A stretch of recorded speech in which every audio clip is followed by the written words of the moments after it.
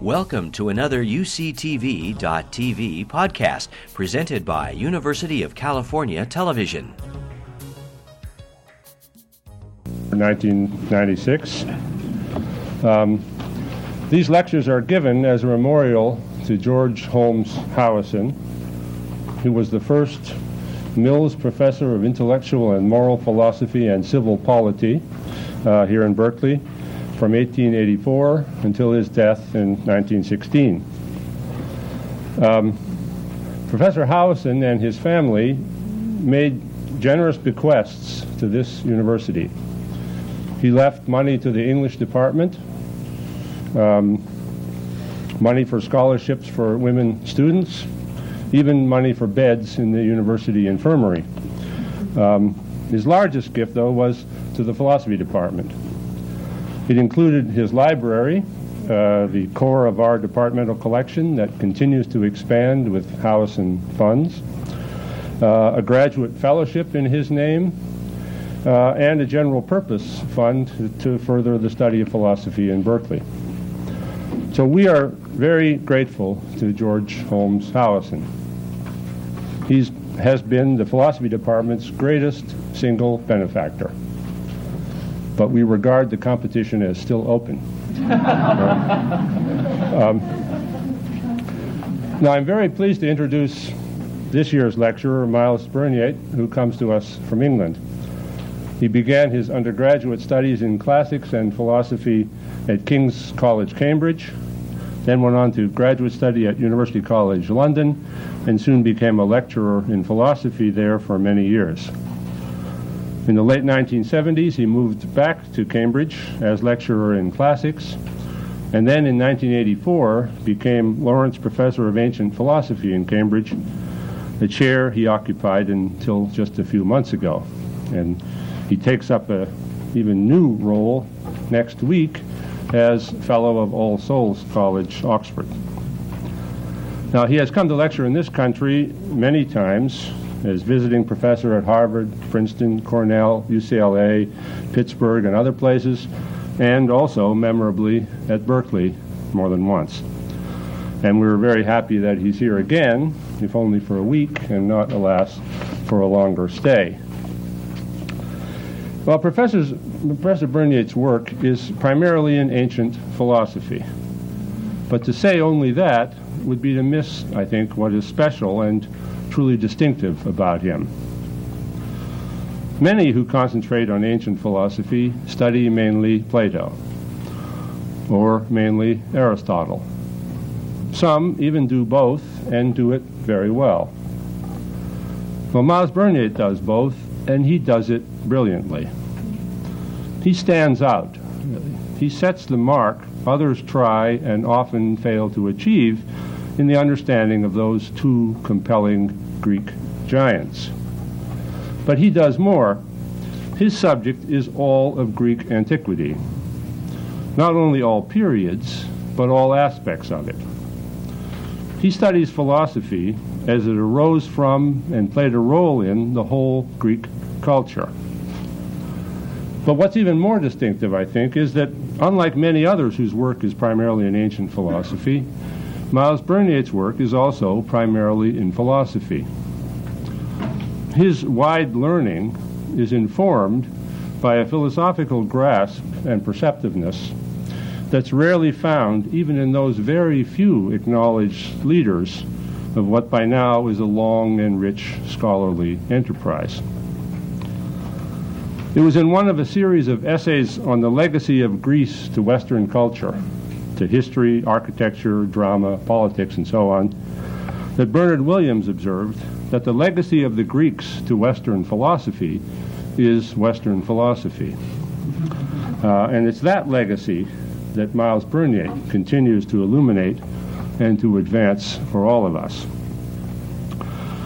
He will give 3 talks this week under the general title, Freedom, Anger, Tranquility, an Archaeology of Feeling. Tonight, Ancient Freedoms. Tomorrow night, same time, same place, Anger and Revenge. And Thursday at 4 p.m. in the Howison Library, appropriately, on the 3rd floor of Moses Hall, happiness and tranquility. So tonight, Ancient Freedoms, I'm very happy to introduce Professor Miles Bernier.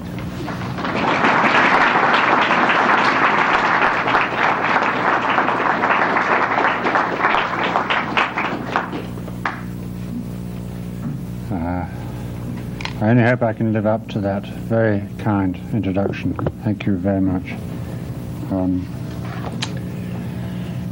You have a handout, and I should explain that the I don't quite know how to describe it, the one that looks like a tree of derivation is a tree of derivation, and that's a sort of, if you keep that on one side, that's a sort of map of the journey we're going to follow.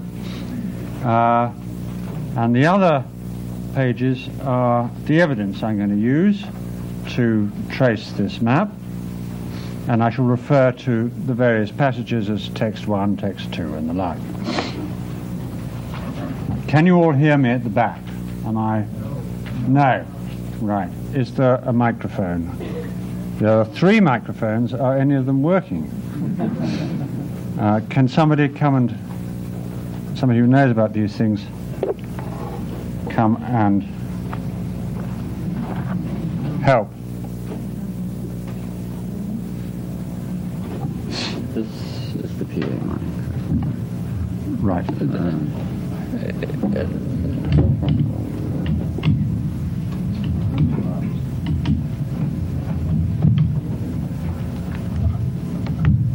All right, can you hear me now? Yes, okay, good. Now I see where we are. The concept of freedom, as we use it today, is the product of a long history. Many different influences from different times, different societies, different religions, and above all different philosophies have helped to form the conception or conceptions of freedom which are important to us now. That is one of the reasons it is difficult to think clearly about freedom. It is also a reason for hoping that a historian can make a contribution to clarity. Further back in time, things were simpler. We can look for the earliest strands of the tangled notion of freedom we have inherited. I shall be directing attention to one particular moment of those earlier days, which one might describe as the moment when the strands first got twisted. The twister in question was the Stoic philosopher Chrysippus of Soli, who lived in the 3rd century BC. The question I think Chrysippus can help us with is this. We speak of a free society and of the freedom or freedoms of its members, using free in a political sense. We also speak of free will, a free agent, and freedom of action, using freedom in what I will call a metaphysical sense. How are the two uses connected? Is it mere accident that the one word carries 2 such different connotations? Large books are written on political freedom and volumes on freedom of the will, but no competent librarian would stack them all together on the same shelf. On any up-to-date system of classification, the political and the metaphysical applications of this word freedom mark out 2 quite distinct areas of inquiry.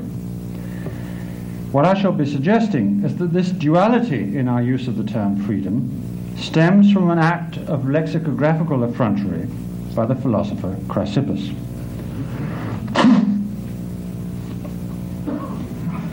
A further reason for turning to Chrysippus is this. The most celebrated philosophical discussion of freedom in our own times is Isaiah Berlin's 2 concepts of liberty. He too discerns a duality in the notion of freedom, but it is a duality within the political scope of the term. Instead of a distinction between political and metaphysical freedom, his is a distinction within political freedom between negative and positive liberty. Nonetheless, a connection between positive liberty and the Stoics is a recurrent theme of Berlin's essay. If I can show that this connection between positive liberty and the Stoics goes back to the very same act of lexicographical effrontery as that by which Chrysippus created the duality between political and metaphysical freedom, this will, I hope, provide a clarifying historical perspective on the very complex and confusing issues which Berlin is discussing. So let us go now back to the Greeks. And let me begin by agreeing that the thing freedom is a thing that the ancient Greeks, or a lot of them, most certainly had. This actuality, the actuality of ancient Greek freedom, was founded, to speak very broadly, on two historical facts, one economic, the other political. First, slave labour was available in sufficient quantity to make much more than a marginal contribution to resources. The second fact, not unrelated to the first, is that the ancient city-states of the classical period, whether democratic or oligarchic, each had their own constitution. They were self-governing, autonomous political units. The concept of freedom was founded on and shaped by these two historical facts. It was formed by contrast on the one hand with slavery, on the other with tyranny. It was the contrast with slavery that came first, and we shall see that it continued to play a dominant role in the subsequent development of the concept of freedom. When the Greek word eleutheros, free, first appears in the surviving records in Homer's Iliad, it signifies the state of not being a slave. For an individual to be free is simply not to be enslaved. Later, in the 6th century BC, the statesman poet Solon applies the word slavery to the community as well as to individual subjects. The city would be in a state of slavery if it was ruled by a tyrant. Later still, after a time lag that we shall see to be characteristic, the term freedom follows suit. From the 3rd decade of the 5th century BC, a city is described as free if it is not enslaved to a tyrant or to an external despot such as the king of Persia. With this surprisingly precise dating, I offer you your first taste of a theme that will recur throughout these lectures. The concepts that modern philosophers discuss and debate are often ones that originated in quite particular historical circumstances. Had things been different then, in ways they could easily have been, we would not be using or philosophizing about that concept today. In the present case, it has been shown by Kurt Raaflaub in his masterly book Die Entdeckung der Freiheit that the very idea of using the word freedom, eleutheria, in a political sense to describe the self-determination of an independent city-state began in the 5th century BC when the Greeks looked back to their momentous victory in the Persian Wars and began to describe it as the securing of their freedom. The idiom seems obvious now because it is so familiar. The Second World War was a battle for freedom in this sense, but it was the slave-owning world of ancient Greeks that gave us the idea to think with and to fight for. The crucial precondition was their extending the application of the term slavery from ordinary individual slaves to the subjects of a tyrant or foreign rule. The term freedom can then follow to express the absence of this communal type of slavery. The upshot of these early developments can be expressed in a proportion. As a free individual is to a slave, so a free society is to one enslaved to a tyrant or foreign rule. On both sides of the proportion, slavery is the term which, to borrow J.L. Austin's memorable phrase, wears the trousers. Everyone knew what it would mean to be enslaved. There were slaves all around. Freedom, to begin with, was simply the absence of that undesirable condition. It's negative. The idea of freedom began without positive content of its own. This deserves further elaboration, for we will not understand the proportion unless we set aside the associations which now cluster around the idea of a free society. When we speak of a free society, we usually mean one which promotes the freedom of its citizens, which makes its citizens free in the sense that it gives them valued political and civil liberties. An influential critic of Berlin's two concepts of liberty felt able to write, I quote, "It is beyond question that the expression free society is thought intelligible only because it's thought to concern the freedom of agents of some sort or other, meaning individual agents, for he had set out from an unargued assumption that freedom is a social benefit to individuals secured by a society for its members. That such an assumption needs no argument today confirms that, for us, freedom as an attribute of whole societies is defined out of a prior understanding of freedom as an attribute of the members of that society. Very much as Plato claims that what it takes for the city of Athens to be distinguished for its love of learning, or for the Scythians to be a spirited people, is that these attributes should characterize individual members of the two groups. Free, like loves learning, or spirited, when predicated of a group or society, means has members who can be so described.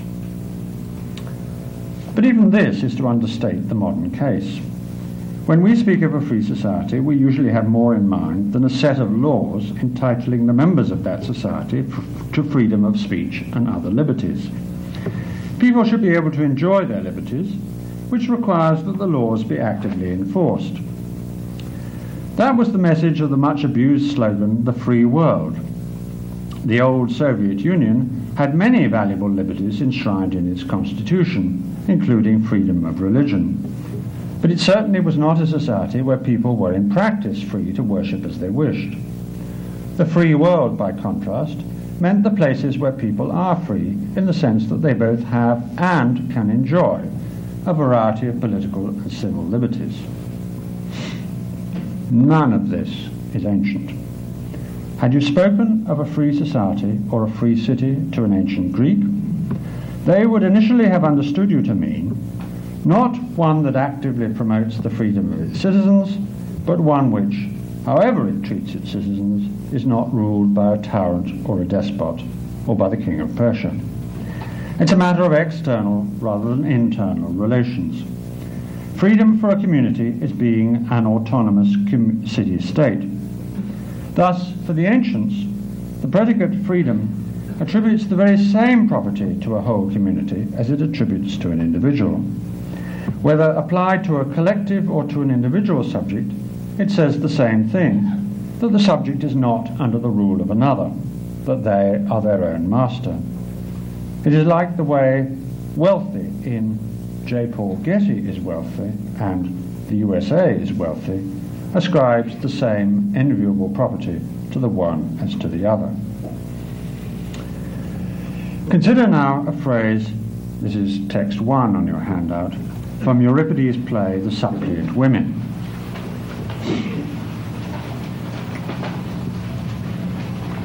First, says Theseus, who's speaking, you began your speech on a false note, seeking a despot here. For this place is not ruled by one man, it is a free city. In fact, the demos rules, sharing the tasks of government by turns each year, and giving no more power to the rich than to the poor. This text shows that Athens is free is simply the positive expression of the fact expressed by Athens is not ruled by one man. The equivalence can easily be missed because Theseus goes on to point out that Athens is also a democracy. But it's clearer in the Greek, thanks to the Mende construction, than it is in the English translation, that this is a distinct and separate point, not, I claim, an elucidation of what's meant by calling Athens free. The Greek also makes it clear, through the case endings, that the rich and the poor, who in the last two lines have equal rights of participation in government, are masculine. This confirms that eleutheria, the Greek word for freedom, has nothing to do with individual political liberty in the modern sense. In the Politics, Aristotle remarks that women constitute half the free persons in the city. Hemisu meros ton eleutheron. If Athenian women are not slaves, they are eleutherai, free. And there the argument ends. Never mind that the women cannot vote or go to court on their own behalf. They are free because they are not slaves. This claim that ancient freedom does not imply democracy or democratic rights or individual political liberties is corroborated by Aristotle. In Text 2, arguing against the idea that democracy is to be defined in terms of majority rule or oligarchy as government by the few, Aristotle says, whether in oligarchies or in democracies, the number of the governing body, whether the greater number as in a democracy or the smaller number as in an oligarchy, is an accident, due to the fact that the rich everywhere are few and the poor numerous. For the real difference between democracy and oligarchy is poverty and wealth. Wherever men rule by reason of their wealth, whether they be few or many, that's an oligarchy, and where the poor rule, that is democracy. But as a matter of fact, the rich are few and the poor many, for few are well-to-do, whereas freedom is enjoyed by all, that's all the citizens, and wealth and freedom are the grounds on which the oligarchical and democratical parties, respectively, claim power in the state. The Democrats' argument, according to Aristotle, is that because they are free, they ought to control the government. Their argument would have no space in which to move from premise to conclusion if freedom in the premise already included such things as the right to vote. This is of the utmost importance. There is some association between democracy and freedom, but it is not of a kind that modern democrats are familiar with. For in the ancient world, if we may trust Aristotle, the Democrats' own propaganda presupposes that the establishment of an oligarchy does not make the free unfree. It just deprives them of political power. What then do they mean, the Democrats, by freedom, eleutheria?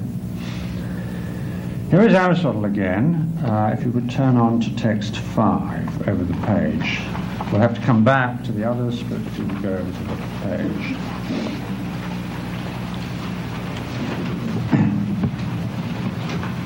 The basis of a democratic state is liberty, which, according to the common opinion of man, can only be enjoyed in such a state.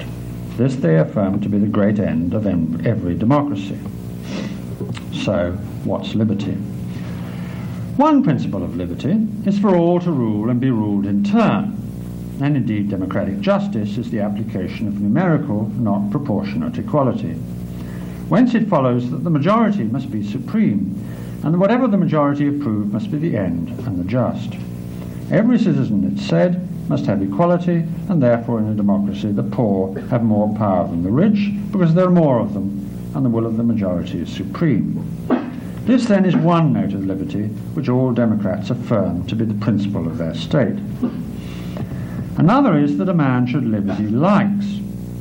This, they say, is the privilege of a free man, since, on the other hand, not to live as a man likes is the mark of a slave. This is the second characteristic of democracy, whence has arisen the claim of men to be ruled by none, if possible, or if this is impossible, to rule and be ruled in turns. And so it contributes to the freedom based upon equality. I think this shows that the freedom that ancient democrats pursue is not the freedom of not being subservient to the state, but the freedom of not being subservient to each other.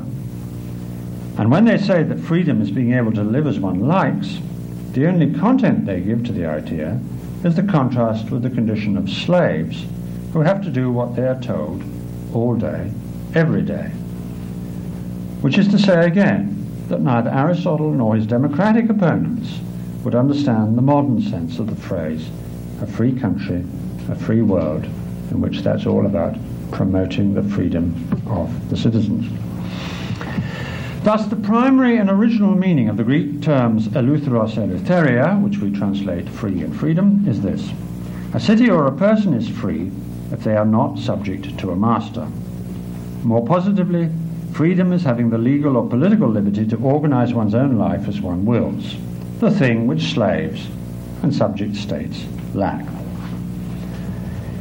It's important here to emphasize that we're not talking about the actual power to do as one wills, hence my phrase, legal or political freedom. When you want to read a book, You have the legal freedom or entitlement to read it, even if some nasty person snatches it away. Conversely, a slave lacks the freedom or entitlement to run away, even if they manage to do so. I must also emphasize once again that the term freedom applies independently and in parallel to both individuals and states without saying anything about the relations between them. The fact that the laws do not permit women access to the courts, but may permit free men in an oligarchy access to the courts, and may even give slaves certain minimal rights, none of this affects the freedom or unfreedom of the individuals concerned. If that makes for a pretty bare concept of freedom from the modern point of view, so be it. The bare freedom to organize one's own life was a prized possession in a world where everyday occurrences like taking part in war, a very everyday occurrence then, or getting into debt, or going on a sea journey and meeting pirates, could easily land one in the slave market up for sale to the highest bidder. If the story is to be believed, it happened even to Plato. I suggest that if we want to discover any conceptual connection between this bare original notion of freedom and other politically more interesting notions, or between political freedom and the metaphysical concept of free action and free will, one way to do it is to try to trace a historical route by which Eleutheria came to mean something more than the bare political come legal freedom I've documented so far, and that indeed is what I propose to do.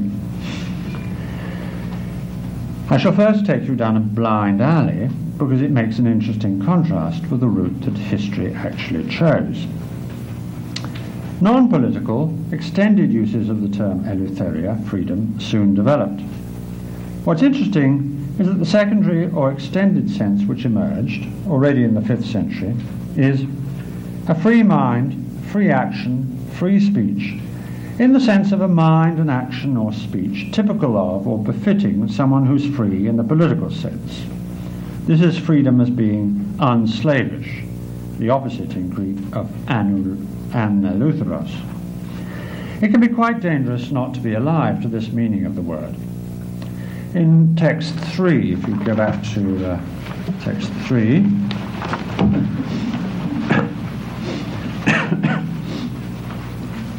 many romantic misconceptions have been built on a remark about freedom in the famous funeral speech of Pericles in Thucydides' History of the Peloponnesian War. Pericles says that we conduct our public life eleutheros, in a free manner, and here liberal in the English translation from the Loeb, that's bit that's been underlined, is correct. Because Pericles does not mean, as has often been supposed, this is a society in which all are free to take part in political decision-making. He has just said that, but under the heading democracy rather than freedom, and it's a separate point as it was in the Euripides passage, text 1. Pericles means we conduct our political life just as we conduct our private life in a manner befitting or typical of free men. Our political life is free and open. We don't interfere with each other, but, as just described, we listen to anyone who seems to have something useful to say. It's not a matter of rights, that belongs to the concept of democracy, but of practice, the practice to be expected from men who are free in the simple sense that they are not ruled by a master or despot. Here is no rich concept of political freedom, but an extended or secondary application of the simple notion of political self-determination. Similarly, free speech in this period is open, honest, or frank speech, as becomes a free adult who's not a slave. It is not speaking with the legal right to say what you wish. A more interesting secondary use than this, also to be found in the late 5th century, can be approached by returning to text 5. The Democrats argue, you'll remember,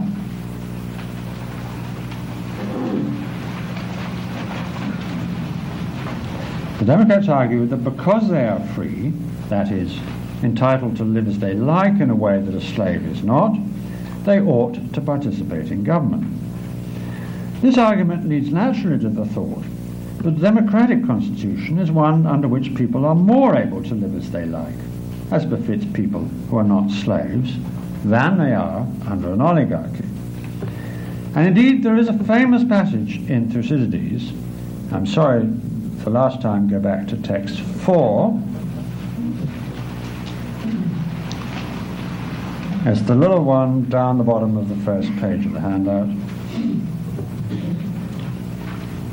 Here's this passage where Athens is contrasted with Sparta and described as the freest city in the Greek world, and then further described as the place where you're left alone to do as you please in daily life. He says he also reminded them of their fatherland, that's Athens, the freest in the world, and of the uncontrolled liberty in daily life that all possessed in it. Now, the question is, what is the connection between the first description, that Athens is the freest in the Greek world, and the second description about their uncontrolled liberty, or more literally, the power, exousia, to live your daily life and epitactos without being under orders? What is the connection between those two things that are said in text 4? The connection in the Greek is a tikai construction, which means both and. The two are put in parallel. Nicias, who's the speaker, does not say that Athens is the freest city because its citizens are not bossed about. Rather, he says Athens is the freest city in the Greek world and its citizens live their daily life without regulation or control. There's a parallel between city and individual, such that Athens is the freest city because no other city is in a position to boss it about, and the individual citizen is not ordered about by other citizens. Both eleutheria, freedom, and exousia, power, here have to do with external relations. In eleutheria, external relations between cities; exousia, with external relations between one citizen and another. If someone wants to say that even if the text yields no more than a parallel, still the point of the parallel is to imply a connection, I reply that there are two ways the connection could run. If the first description, Athens is free, the freest, explains the second, uncontrolled liberty in daily life, then the idea will be that because Athens is top dog in the Greek world, its citizens can afford to live a life without rules and regulations. Athenian imperialism is good for the folks at home.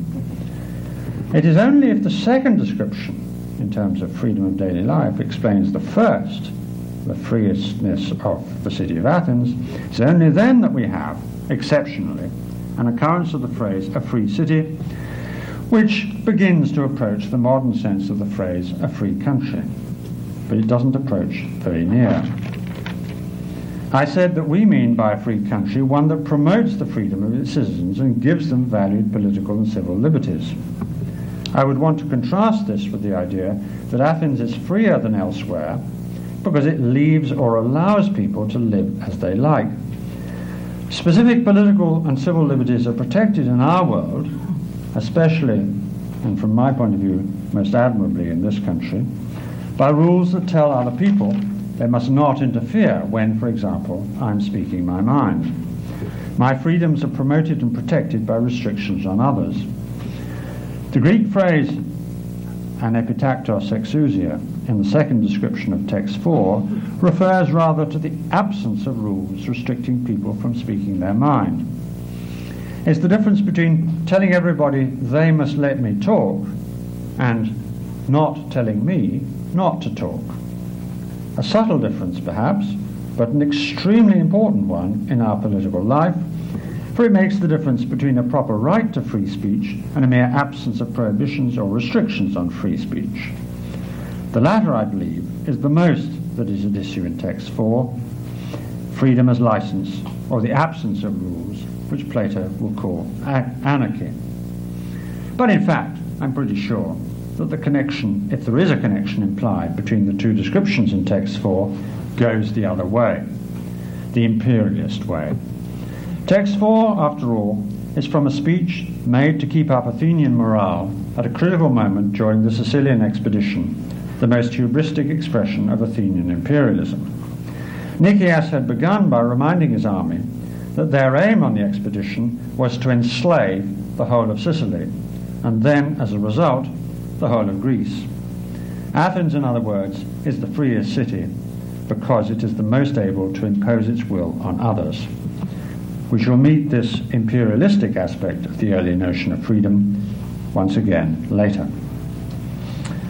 Meanwhile, let us leave Blind Alice behind. The next chapter of our story, as history actually wrote it, is to be found in a quite surprising place. The first book of Aristotle's Politics offers a defense of the justice of slavery.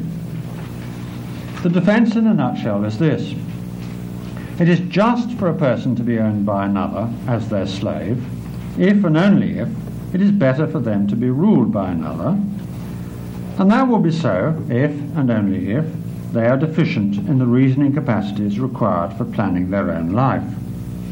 Such a person Aristotle calls a natural slave, someone who is a slave by nature. You'll find the definition of this person in text 7.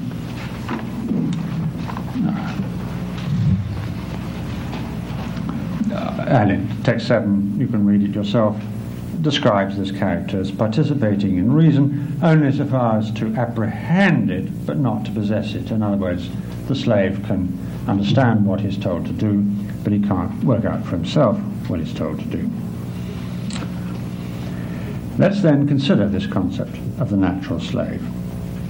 It's not a legal concept because it is intended precisely to underpin and to justify the legal status of slaves.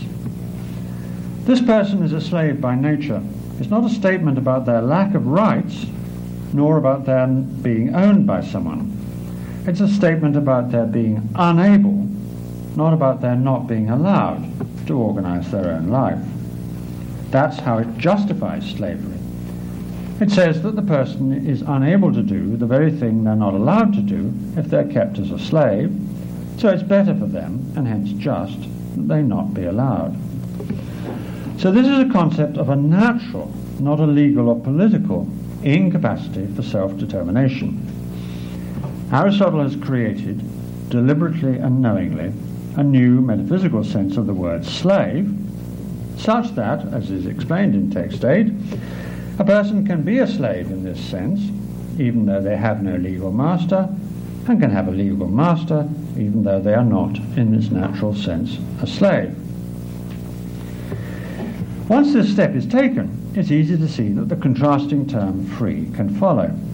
It can acquire the sense free agent, where that means not one who is legally entitled to determine their own life, but one who is actually capable of self-determination, who is able to rule themselves rather than follow another's directions.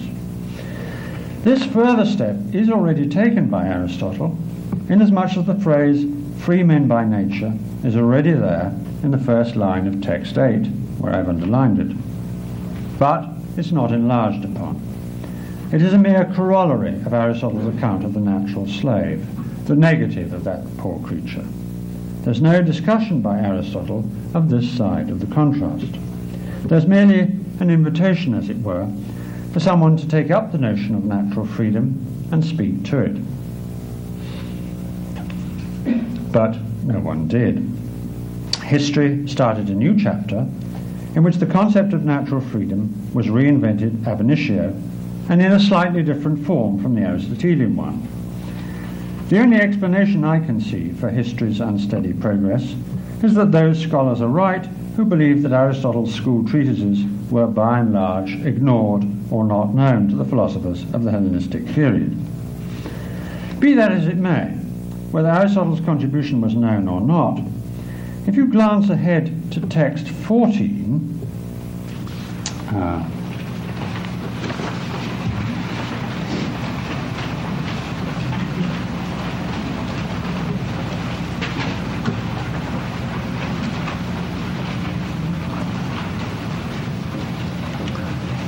here you can see Chrysippus, the third head of the Stoic school, formulating in new terms a definition of freedom as the power of independent action. I've underlined it as the first bit underlined. The Greek is exousia autopragias. A free agent, this implies, is a person who is able, not just a person who's entitled, one who's able to determine their own action, who can decide for themselves what to do. Chrysippus' definition does for the term freedom what Aristotle did for the term slave, but his doing it apparently owes nothing to Aristotelian precedent. The key to Chrysippus' motivation is given by the title of the book in which this definition of freedom was presented. The title is On Zeno's Having Used Words in Their Proper Meanings. There are two clues here. First, that Chrysippus aims to defend Zeno of Citium, the founder of Stoicism. Second, that Chrysippus' definition claims to give, on Zeno's behalf, the proper meaning of the term freedom. Now, when the ancients talk of the proper or curious meaning of a word, they imply a contrast with some more or less improper use of the term in question. I say more or less improper because, although it may be a misuse, it need not be. It can be a metaphorical use or simply an extension from the standard use. What we get from Chrysippus' title, then, is no more than this, that people felt there was something deviant in the way Zeno used the word freedom, and that Chrysippus set out to show there was nothing deviant there at all. Little as this is, it's enough to show that the new chapter in the history of freedom, the chapter which leads up to Chrysippus' definition of freedom as the actual ability to determine one's own life, began at least as far back as Zeno. But in fact, there's reason to think that the new chapter started earlier still, towards the end of Aristotle's lifetime, with Crates the Cynic, who flourished in 326 BC. The relevance of Crates is that he was Zeno's teacher and a strong influence on Zeno's original formulation of the Stoic philosophy. So, to launch the new chapter, I need to say something about the Cynics.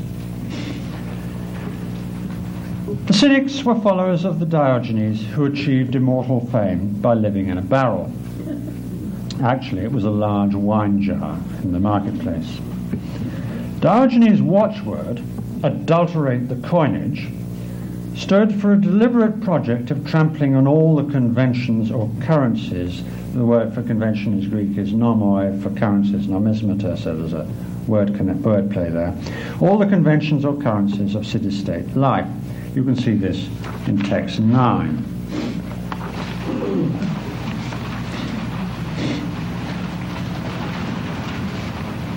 Where he talked about him. This was the gist of his conversation. It was plain that he acted accordingly, adulterating the currency in very truth, allowing convention no such authority as he allowed to natural right. Diogenes called himself cosmopolites, a citizen of the world, i.e. not a citizen of anywhere, an act of provocative defiance at a time when city-state loyalty was still of prime importance to everyone. So what he calls freedom in text 9, when he goes on to say that he preferred liberty to everything, what he calls liberty there, given the background of adulterating all the conventions and currencies of city-state life and declaring independence of city-state life, what he calls freedom then is total self-determination without the framework of any political constitution at all. He rejects the city and its institutions altogether. This is still the simple concept of political or legal self-determination, paradoxically extended to include freedom from legality itself. Diogenes is not saying anything about what he has the ability to do. He has rather made a declaration of independence from all political systems, where independence must still be understood in a political sense, hence the paradox. Thus, Diogenes has not coined the counterpart to Aristotle's concept of the natural slave, but he does provide the philosophical background to Crates' poem about the island of Pera in text 10. There's a city, Pera, in the midst of wine-dark vapour, fair, fruitful, passing squalid, owning naught, and so on, into which sails neither fool nor parasite nor glutton nor slave of sensual appetite. It's a bit dirtier in the Greek, I have to say. But time it bears garlic and figs and leaves, etc., etc. It sounds like a fantasy utopia, an island of peace and simplicity, like the one described in Sir Thomas More's Utopia. Many books on Greek political thought treat it indeed in those terms. But in fact, pera means knapsack, and wine-dark vapour is a bit of provocative wordplay. You expect the Homeric phrase wine-dark sea, because Crates is rewriting 2 lines of Homer's about the island of Crete. But in place of sea, you're given vapour, tuphos, which is the Cynic term for the puffed-up pride or conceit of wisdom, hot air in our terminology, which keeps people from adopting the Cynic way of life. So the knapsack, stocked with thyme, garlic, figs and bread, is not literally an island, but a symbol of the Cynic way of life. Crates is using political imagery to describe the Cynic philosopher as an island of peace and self-sufficiency, simplicity, in the midst of men's foolishness. It's in keeping with this that he says in text 11 that his country is ignominy, being thought badly of by other people, and poverty, and that he is a citizen of Diogenes. Crates' city is Diogenes' way of life. With this evidence of Crates' habit of using political imagery to make an ethical, not a political point, now look at text 12. Not bent or enslaved by slavish pleasure, they love immortal kingship and freedom. The inhabitants of Pera, this tells us, are free. They are kings. In the image, despotic rule and a master's rule over slaves are assimilated and freedom contrasted with slavery. But it's slavery to pleasure, and Pera is the self-sufficient, self-determining life of the Cynic philosopher. Cynic philosophers are free because they acknowledge no master, external or internal to themselves. A person who is slave to pleasure does not determine their own life. Pleasure tells them what to do.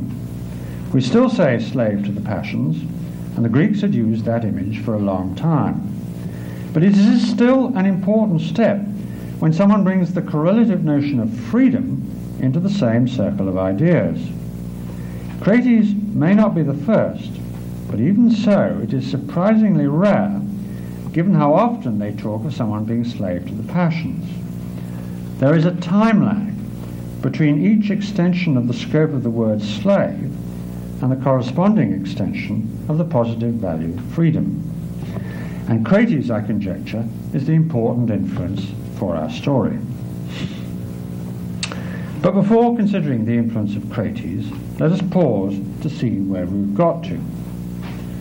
Diogenes has used freedom to proclaim his total political independence from all political systems. You'll find the map I've given you helpful to follow this.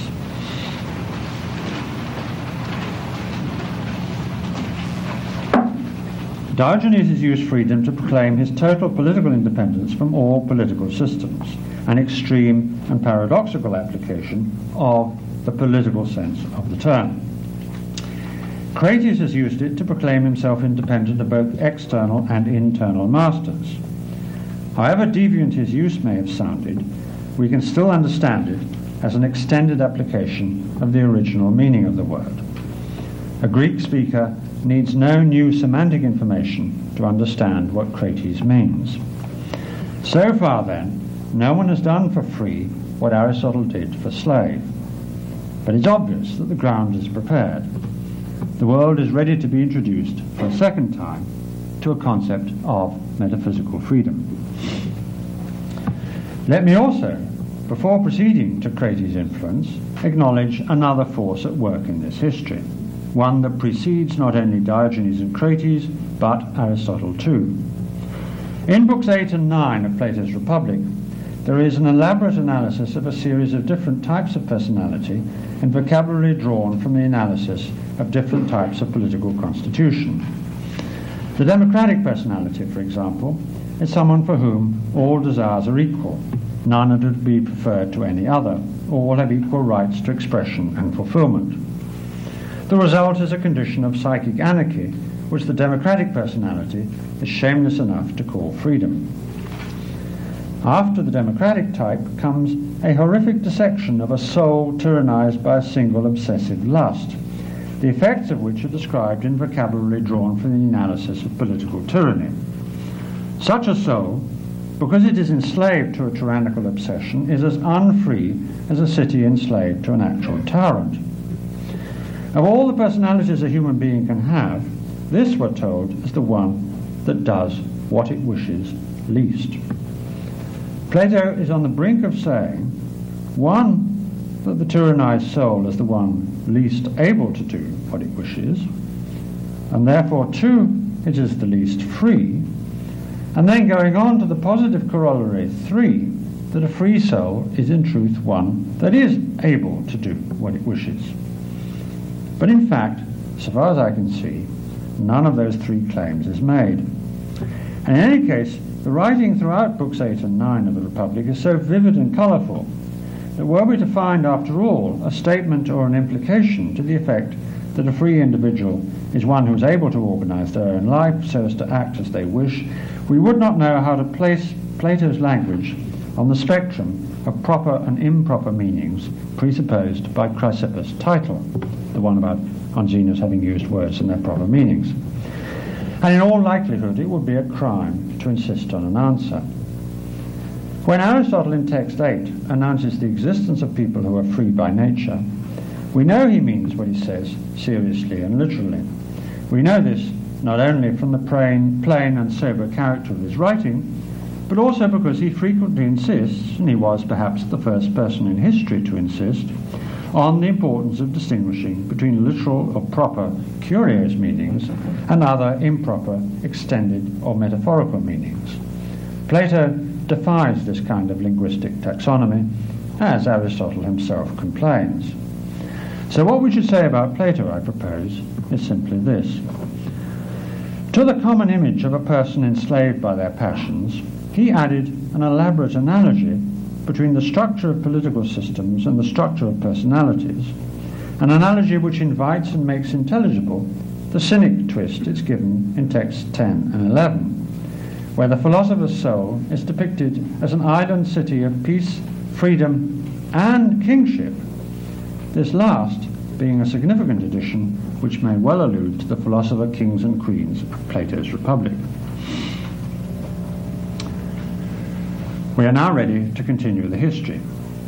For Crates himself is not so very important, but as already mentioned, he had a pupil, Zeno of Citium, who was the founder of a philosophy which came to play something of the same role in ancient culture as Christianity did later.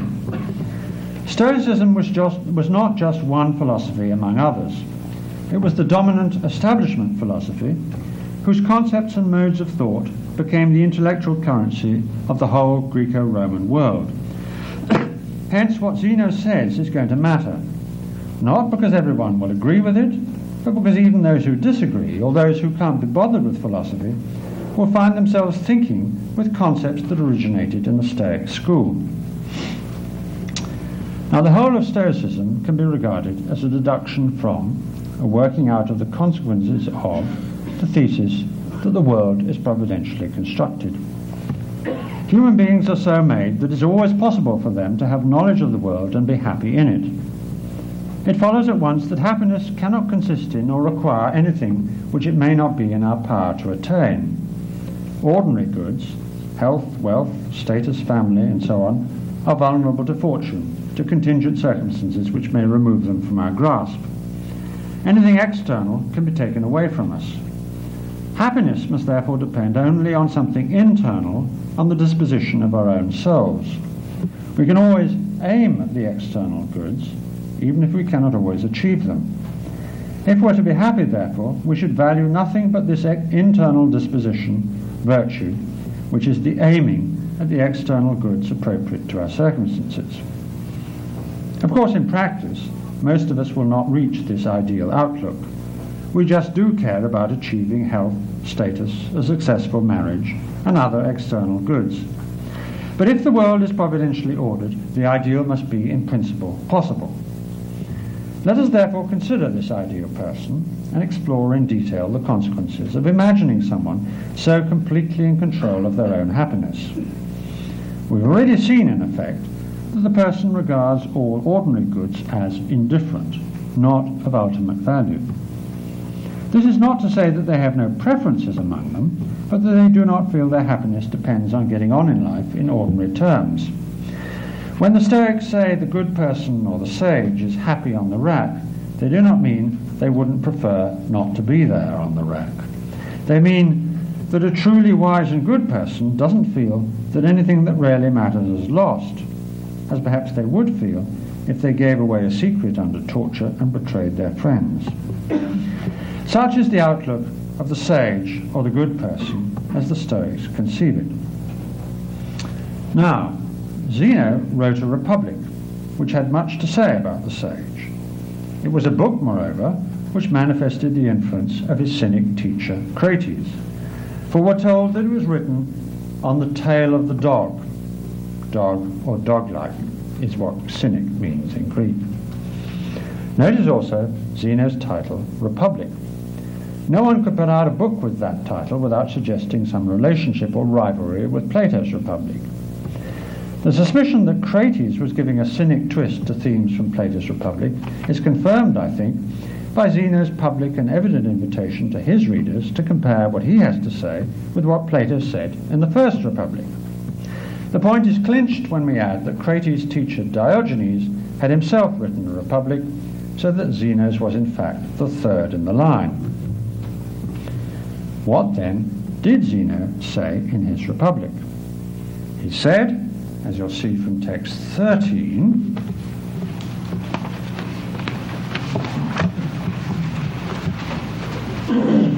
second paragraph, he said, among other things, that only the good person is free. All bad people, and that I have to tell you includes all actual people like everybody in this room, are slaves. We can guess two things. The first is that what Zeno would have meant by this would be a development of what Crates has already emphasized, that only the sage is self-sufficient. But in place of the Cynic view that the way to be self-sufficient is to simplify your desires so that you want only things it's very easy to get, like a barrel instead of a house with a mortgage, or sexual self-sufficiency instead of the complications of marriage, Zeno would have proposed something more sophisticated and philosophical. Only the wise are self-sufficient because the only thing they regard as having real value is the aiming at the ordinary external goods, which they think of as preferred indifference. The wise can aim for lots of things, health, family life, and so on, which the cynic would fight shy of, because what matters to the wise is the aiming, not hitting the target. And aiming for these goals is something the world cannot take away from them. It's in this sense that they are free. They are totally independent of the world and its contingencies. Diogenes, by contrast, wins his freedom by not getting involved in the sorts of causes that can land you on the rack. Cynic self-sufficiency comes from caring for very little, Stoic self-sufficiency from caring more about caring itself than about the objects of care. The second thing we can guess about Zeno's Republic is that the ordinary reader would have been surprised and shocked to be told they were not a free agent but a slave. That's an abominable misuse of words, they said. We know they said it because text 14, as we've already seen, tells us that Chrysippus, the third head of the Stoic school, wrote a book on Zeno's having used words in their proper meanings, in which he defended Zeno's thesis that the wise alone are free and everyone else is a slave, by formulating a definition of freedom as the power of independent action, exousia autoprogias. A free agent, this implies, is a person who is able to determine their own action, who can decide for themselves what to do. This definition of freedom as the power of independent action does, at last, for the term freedom, what Aristotle did for the term slave. It consolidates what was felt to be a misuse, a deviant meaning, as a new literal meaning. But notice that this new concept of freedom is still in antithesis with slavery. which Chrysippus now defines, continuing in text 14, after the freedom is the power of independent action. Slavery he now defines as the deprivation of independent action, not having the power to organize one's own life. And then ordinary previous uses of slavery are defined as secondary to this. First you get, as a second form of slavery, which is subordination as such, a meaning which probably reflects the Greek idea that a permanent salaried job, such as many of us have, is a form of slavery.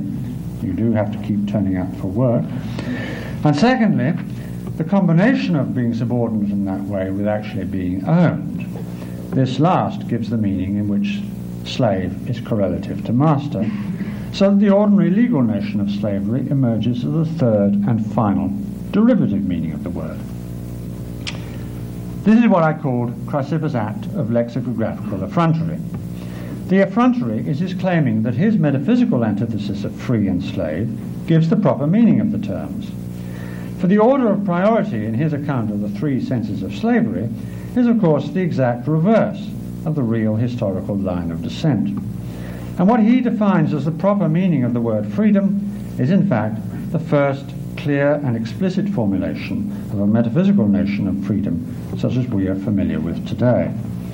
It is no good Chrysippus arguing that Zeno meant all this along. No good him arguing that Zeno meant this all along.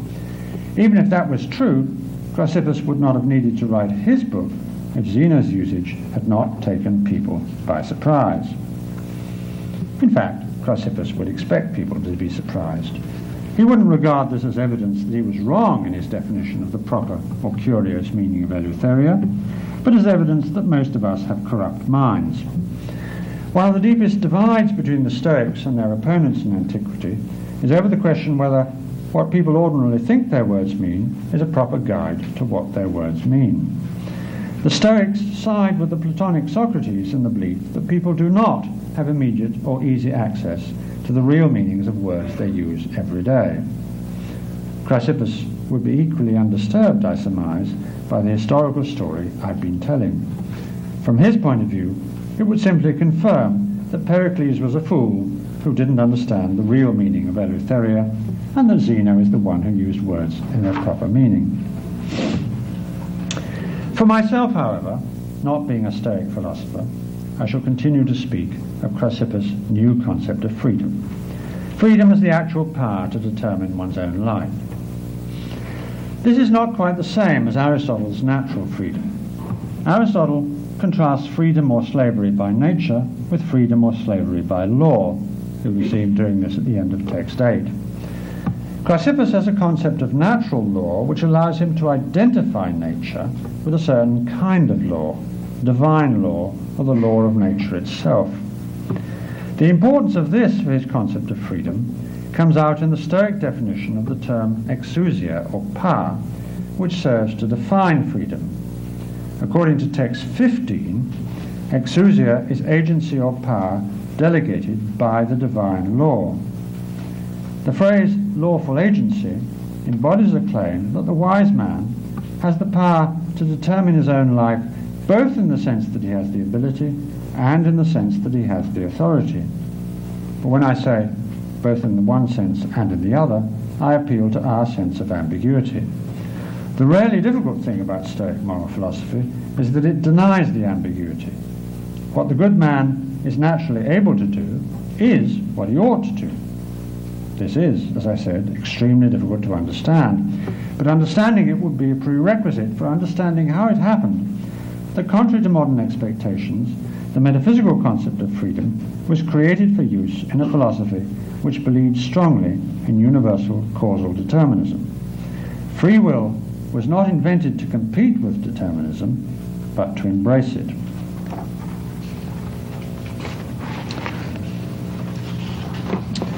Chrysippus' intervention was decisive.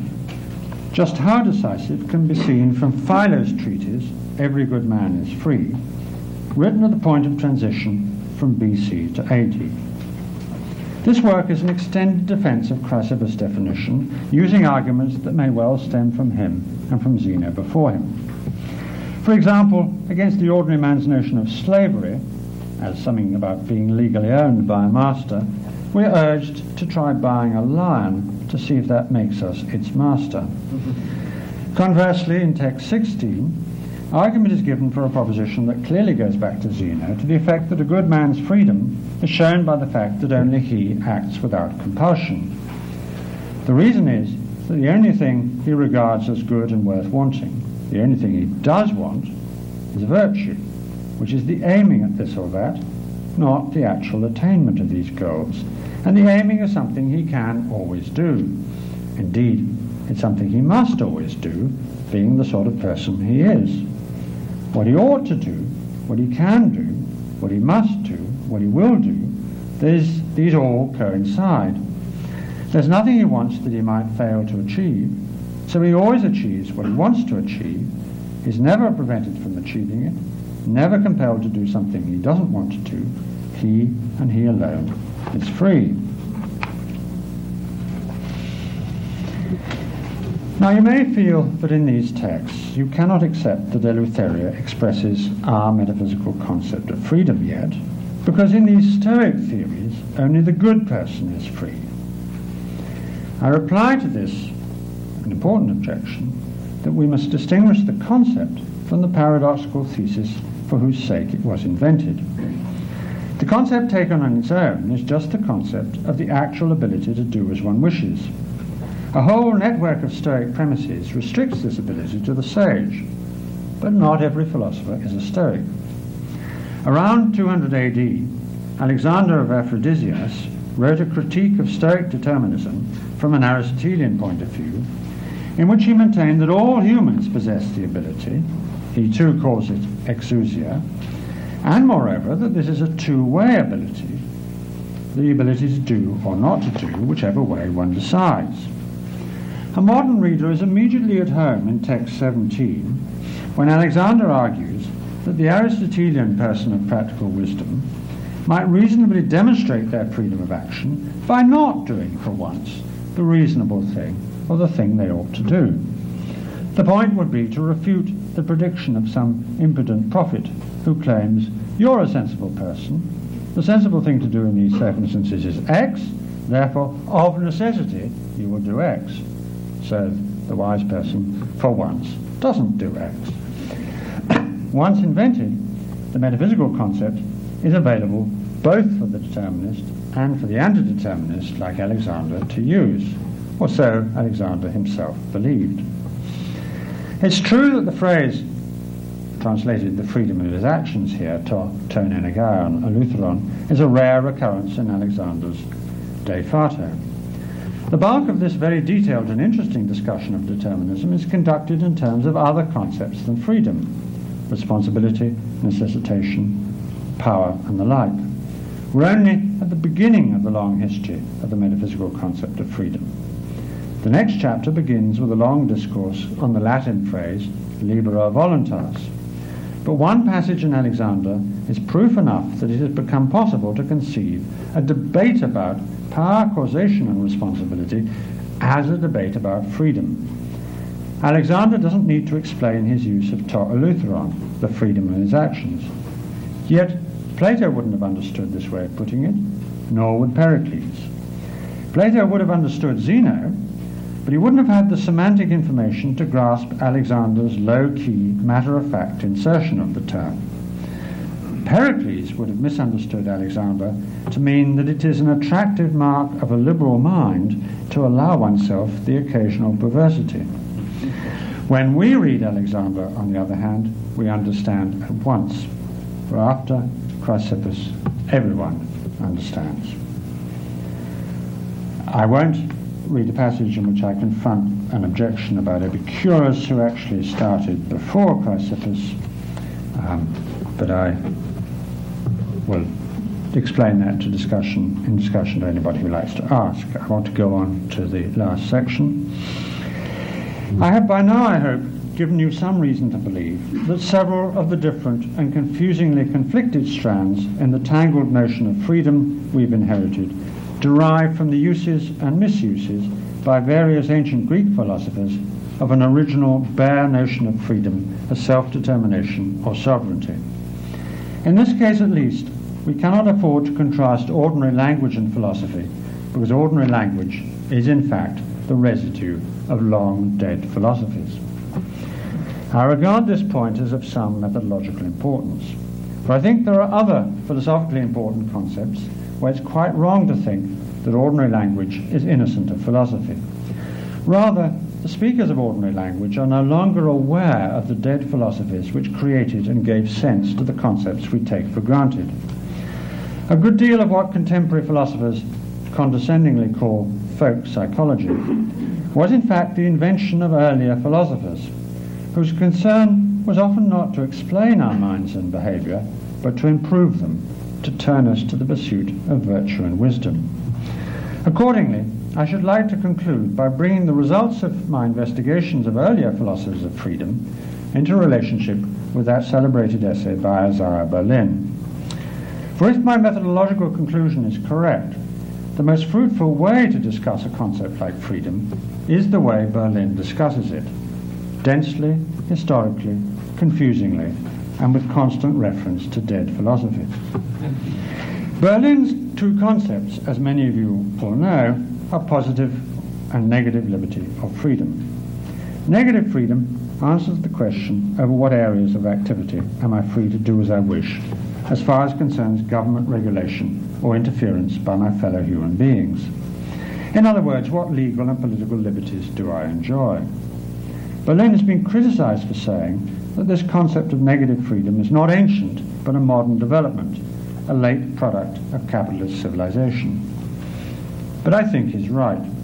The passages from Thucydides, which his critics urged against him, came out, when we looked at them earlier in this lecture, they came out to be saying that the Athenians are tolerant of each other as free men should be, not that they enjoy political rights of participation in democratic processes, still less that they have protected rights to life, liberty, and happiness. This is connected with the point I made earlier, that the predicate free in ancient Greek almost always says the same of a city or society as of the individual, so that our sense of free society is missing. It's missing because of the notion of the freedoms which a free society in our sense promotes for its citizens is missing.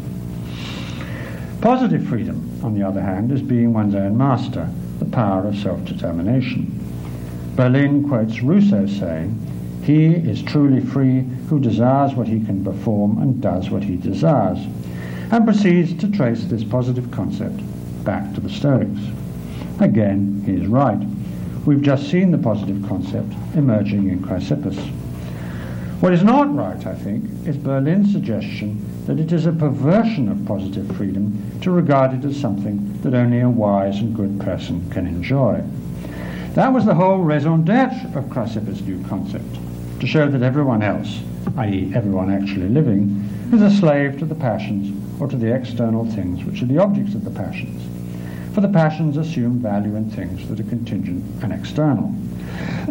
It was the opponents of Stoicism, like Alexander, who liberated positive freedom from subservience to the needs of Cynic and Stoic philosophizing.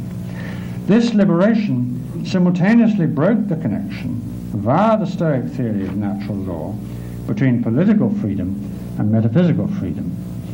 History moved on and forgot the philosophical concerns which had made sense of people having this one word freedom at work in both the political and the metaphysical domains.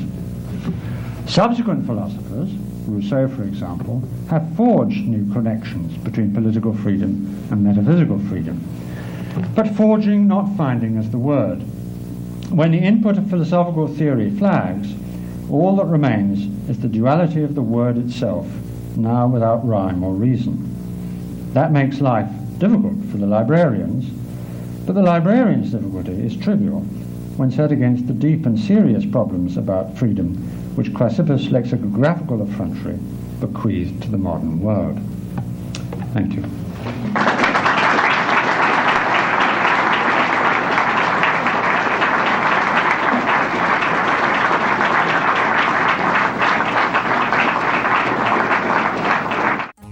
You've been listening to a podcast by University of California Television. For more information about this program or UCTV, visit us online at uctv.tv.